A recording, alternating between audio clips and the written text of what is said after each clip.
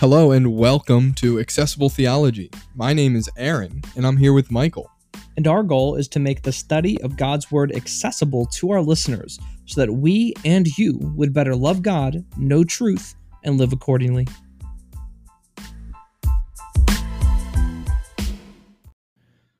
Hello and welcome to another episode of Accessible Theology.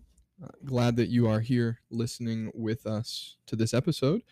We are about to discuss the book of Amos, and so we are doing a minor prophet, major message. And as always, I want to start off with just a little bit of background information before we get into our three normal questions. So like I said, we are discussing the book of Amos, and Amos, his name means Yahweh bears the burden. And so that's just something to keep in mind as you read and as you listen along to what we will be discussing a little bit about Amos. He was a shepherd, which some people say he actually was a buyer and seller of sheep and not actually herding sheep, but neither here nor there, I suppose.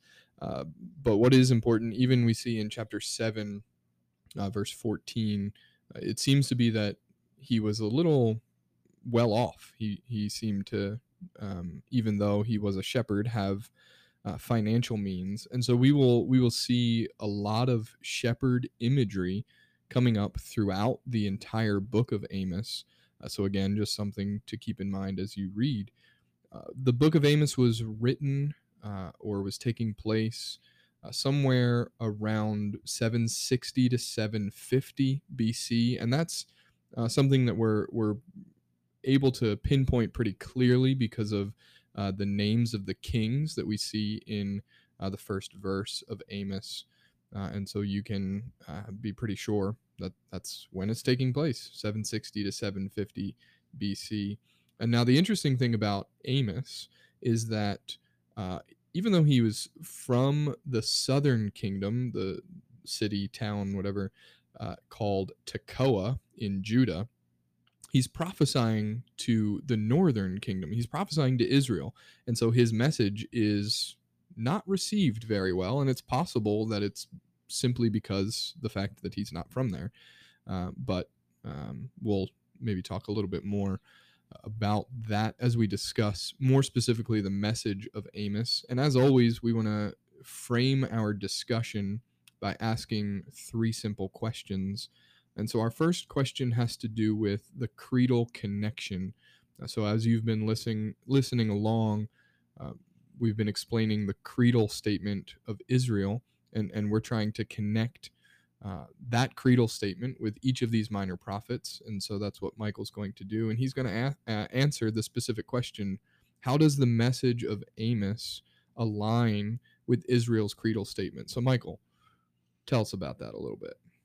Yeah, so the creedal statement again is from Exodus chapter 34, verses 6 and 7, where we're told that Yahweh is a compassionate God, slow to anger, abounding in steadfast love, and that he will by no means clear the guilty. Though he offers forgiveness to 1,000 generations, he will punish to the third and fourth generation. So we see the lavish love of God. We also see that he is a just God and will punish. So we see the consistency of his character across the board in this revelation that's given to Moses. And as we've said before, that revelation that is given to Moses is foundational for the rest of the prophets, and they're constantly coming back to it again and again. In Amos, unlike Joel and Hosea, there isn't an explicit reference to that statement, yet we do see it clearly in play. In the opening three chapters, Amos actually shows how well educated he is. He's actually using a very common and illustrative form of communication here. He it's noted by many scholars that he's writing almost in a funeral dirge, which is foreboding for the people of Israel, that he is writing in this connotation. He starts, if you look at it, as very poetic. He says in each section, for 3 sins, he starts with Damascus, and then he goes to Gaza, and then he goes to Tyre. And there's this escalation where I'm sure if you're an Israelite, you're reading this like, oh, great, my enemies are judged. My enemies are judged. Right. And then he gets to the last one, which says, for 3 sins of Judah. Ooh. And that's where it sets in that God is consistent not just to judge the nations, but even his own people Hmm. when they do not obey. So Right. we see the consistency of Yahweh's character and how it connects even with this creedal statement in this book of Amos. We're told specifically when he gets to the people of Judah that they have rejected the law of God. This is in verse 4 of chapter 2, that they have not kept his decrees. They've been led astray by false gods. So we see that they're following idols. They're breaking the Ten Commandments explicitly.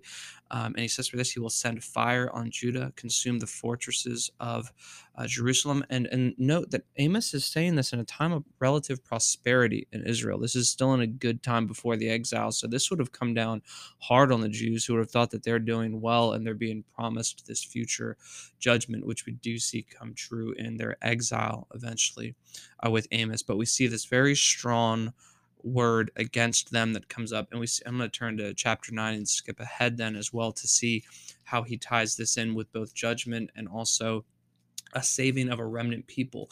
Again, we've mentioned this before, but it bears repeating that not all Israel is truly Israel. We see this brought up uh, very clearly in Romans chapter 9. We're told that the people of Israel were a mixed community. They were not all regenerate. And God, though he judges the nation, there's always a remnant, a small number that he preserves as his people through this judgment. And we see this in Amos chapter 9. I'm going to read starting in verse 7. We see, are not you Israelites the same to me as the Cushites? So isn't that a strong word? He's saying, are Mm. you not the same to me as your enemies? So this would have been a hard word. He says, did I not bring Israel up from Egypt, the Philistines from Kaphator? And he says, and the Arameans from Ker? And then Kit, I'm sorry, but my Bible's far away from me. I'm trying to read it here. And he says this, surely the eyes of the sovereign Lord are on the sinful kingdom. Look, he calls the people of Israel the sinful kingdom. Yeah. And he says, I will destroy it from the face of the earth. But then he says this, yet I will not totally destroy the descendants of Jacob. For I Mm. will give the command, and I will shake the people of Israel among the nations as grain is shaken in a sieve. And I will not, and not a pebble will reach the ground. All the sinners among my people will die by the sword. All those who say disaster will not overtake or meet us. So the presumptuous Israelites who are sinful will die. Notice he Mm. says, not a pebble will reach the floor. He goes, God's judgment will not allow one person who is guilty to get through. Will be complete. And yet, those he will save are the remnant that have faith, that trust in the promises of Yahweh. So we see that connection that he will be faithful to his people who are truly his. Amen. And that is just a good thing to keep in mind as you read through the book of Amos, and it connects backwards, but it also connects forward, and that's what we want to talk about in the canonical cohesion. So, Michael, where is the book of Amos quoted or fulfilled in the New Testament? Yeah, absolutely. Would you want to turn for us to Acts 15, Aaron, and I'll read Amos 9:11 here, and we'll see where it comes up explicitly in the New Testament. It comes up in a few places, but this is Mhm. the one we'll hunker down on, so to Yep. speak, because it connects so well with our idea we've mentioned before of God's promises, including the Gentiles. So in Amos chapter 9, we're going to look at verse 11. We're told this, and this is speaking of Israel's restoration after the exile. He says this, in that day, I will restore David's fallen shelter. I will repair its broken walls and restore its ruins, and I will rebuild it as it used to be, so that they may possess the remnant of Edom and all the nations that bear my name, declares the Lord, who will do these things. And Aaron, if you want to read where that's picked up in Acts 15, then we can make this connection. So I'll start in chapter 15, verse 15, and just read through 17 as well. So in Acts 15:15, it says, and with this, the words of the prophet agree. And I mean, he's just kind of setting up. He's going to point back to the prophet Amos. So he says, with this, the words of the prophet agree, just as it is written, after this I will return, and I will rebuild the tent of David that has fallen. I will rebuild its ruins, and I will restore it, that the remnant of mankind may seek the Lord, and all the Gentiles who are called by my name, says the Lord, who makes these things known from of old.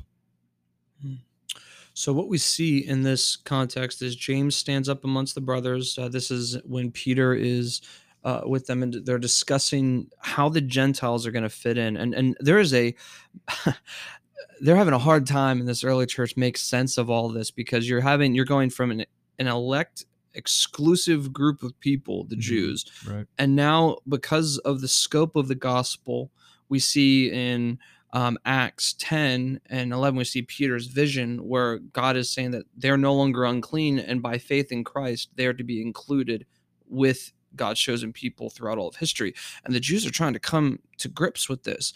And note that they go back to Amos here to show that this is actually not a new thing. The Jews, they're not struggling with a new concept that, again, we've said this before from the beginning. I mean, this goes back to Genesis 12. God tells Abraham that you'll be a blessing to the nations.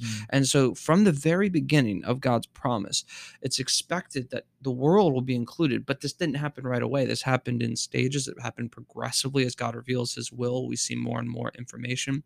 And we see that Amos is promising something that is now true, and that is that David's fallen shelter. So David is representative of God's dynasty, the covenant that God made with David, that he would have a son who would forever be on the throne.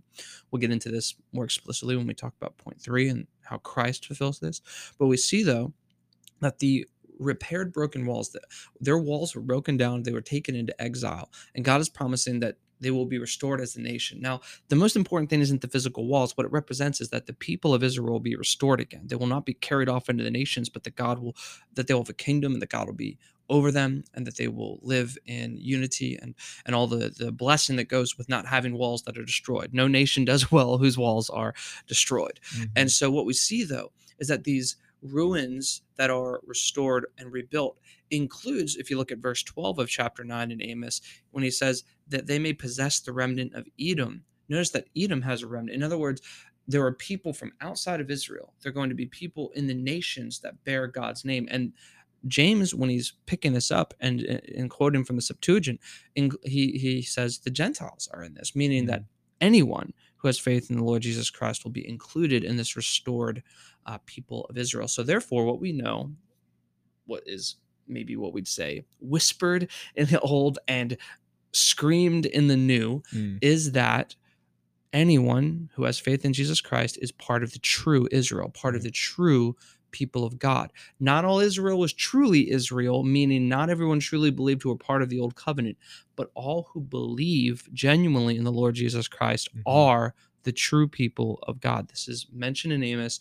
and is picked up clearly in the New Testament in Acts 15 when the early church is teaching and understanding God's purposes as they come together in Christ, which leads us to our third question. What a segue there! I tell you what, that's almost like that was planned or something, not by us, but that's just a good way to shift to our third and final question, where we ask, how does this book point us to Jesus? And something that's interesting, I think, in Amos, which we'll also end up seeing in Obadiah, that not all of our questions, not everything that we're asking, the answer isn't always explicit, and it's not always positive.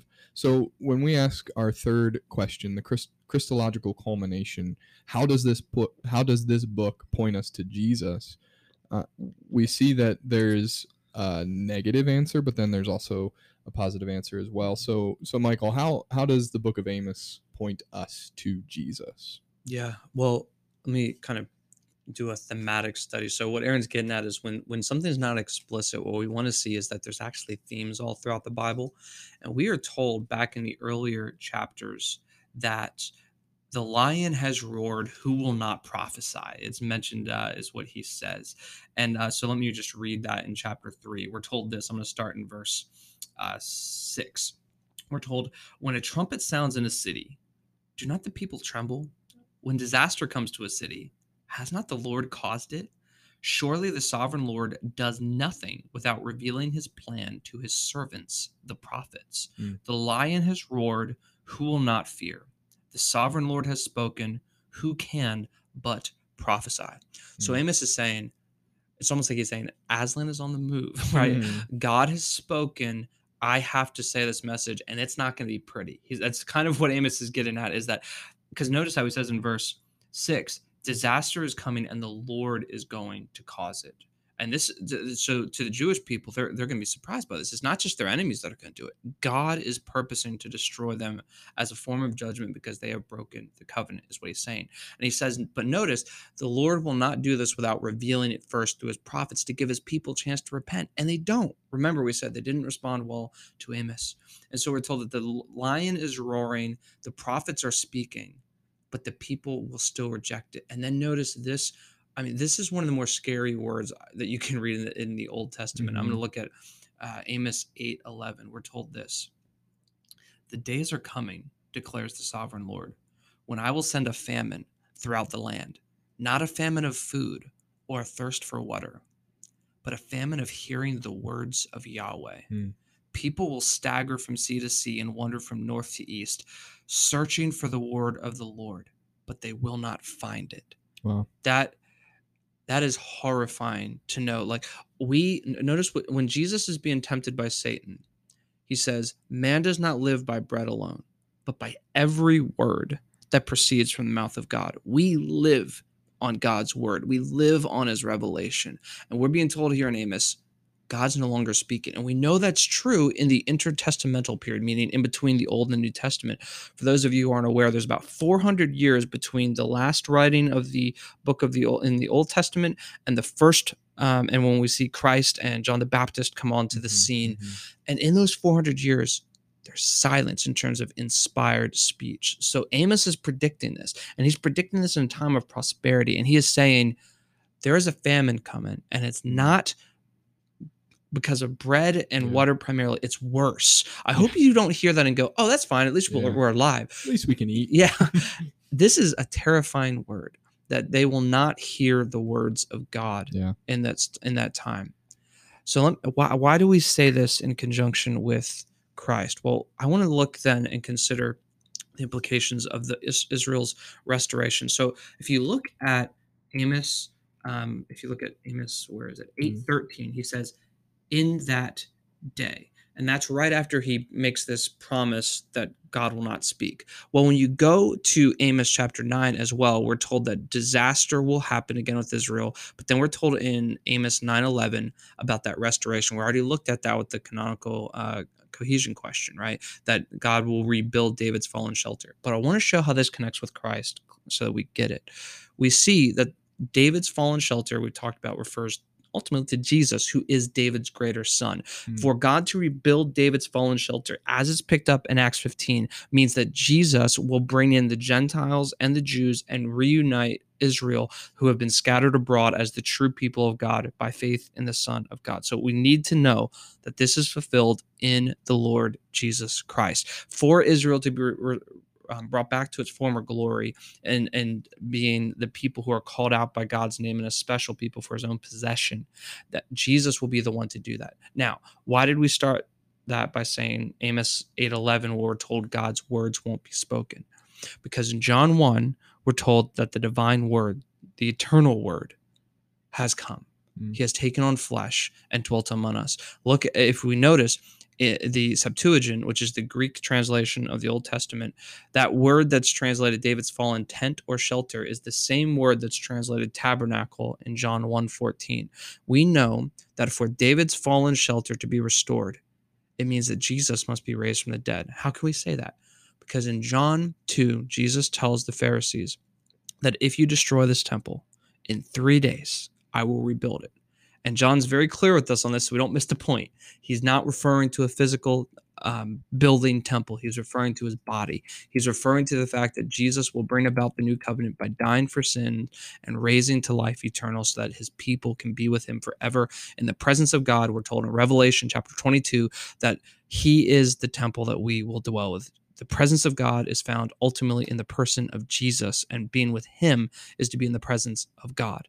That's what's going on in John 1 when we're told that Jesus took on flesh and dwelt among us. So to bring these things together to show this, the word of God that was silent for 400 years was picked up by Jesus then. Hmm. That he fulfills it by being the word that brings the message of the new covenant, the better covenant, the superior covenant. He's speaking better words than Abel. He's speaking better words than even Amos. He's bringing about these precious promises that are and saying he is the fulfillment. So we know then to connect Amos to Christ, that Jesus fulfills this, that he rebuilds what was broken down and he restores what was destroyed.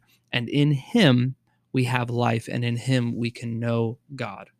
Amen. And hopefully you can see, as we discuss each of these minor prophets, why we decided to call the series Minor Prophet, Major Message, because this is not something, that we can just neglect and cast to the side and not deal with as believers, because it's pointing us to Jesus, and that is that's crucial for us. As we've discussed, John chapter 1, it's not as if John chapter 1 is describing something that was newly thought up by God.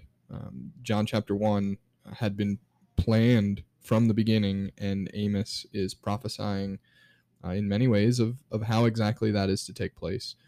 So hopefully we can read our Old Testament as Christians and can see that there is definitely, creedal connection, stuff that connects back to the past, but then also canonical cohesion where it connects to the New Testament as well. But ultimately, that we see that it is Christologically culminated, and it finds its end, it finds its purpose in the Lord Jesus Christ. And I think Michael did a really good job of explaining that to us and drawing out and summarizing the message of the book of Amos and answering those three questions. Do you have any final words that you would like to say? Well, what a joy it is to know that Christ is the true bread, and that we are not in famine anymore. Yeah. So, and I guess even just before we give our final exhortation, we don't have to, spiritually famine. We have the Word of God, and so it was told to Augustine to take up and read. Well, maybe we should take up and eat the Word of God and feast on what He has revealed and what He has given to us, and find spiritual nourishment therein. So, as always, until next time, we want to charge you to love God, know truth, and live accordingly.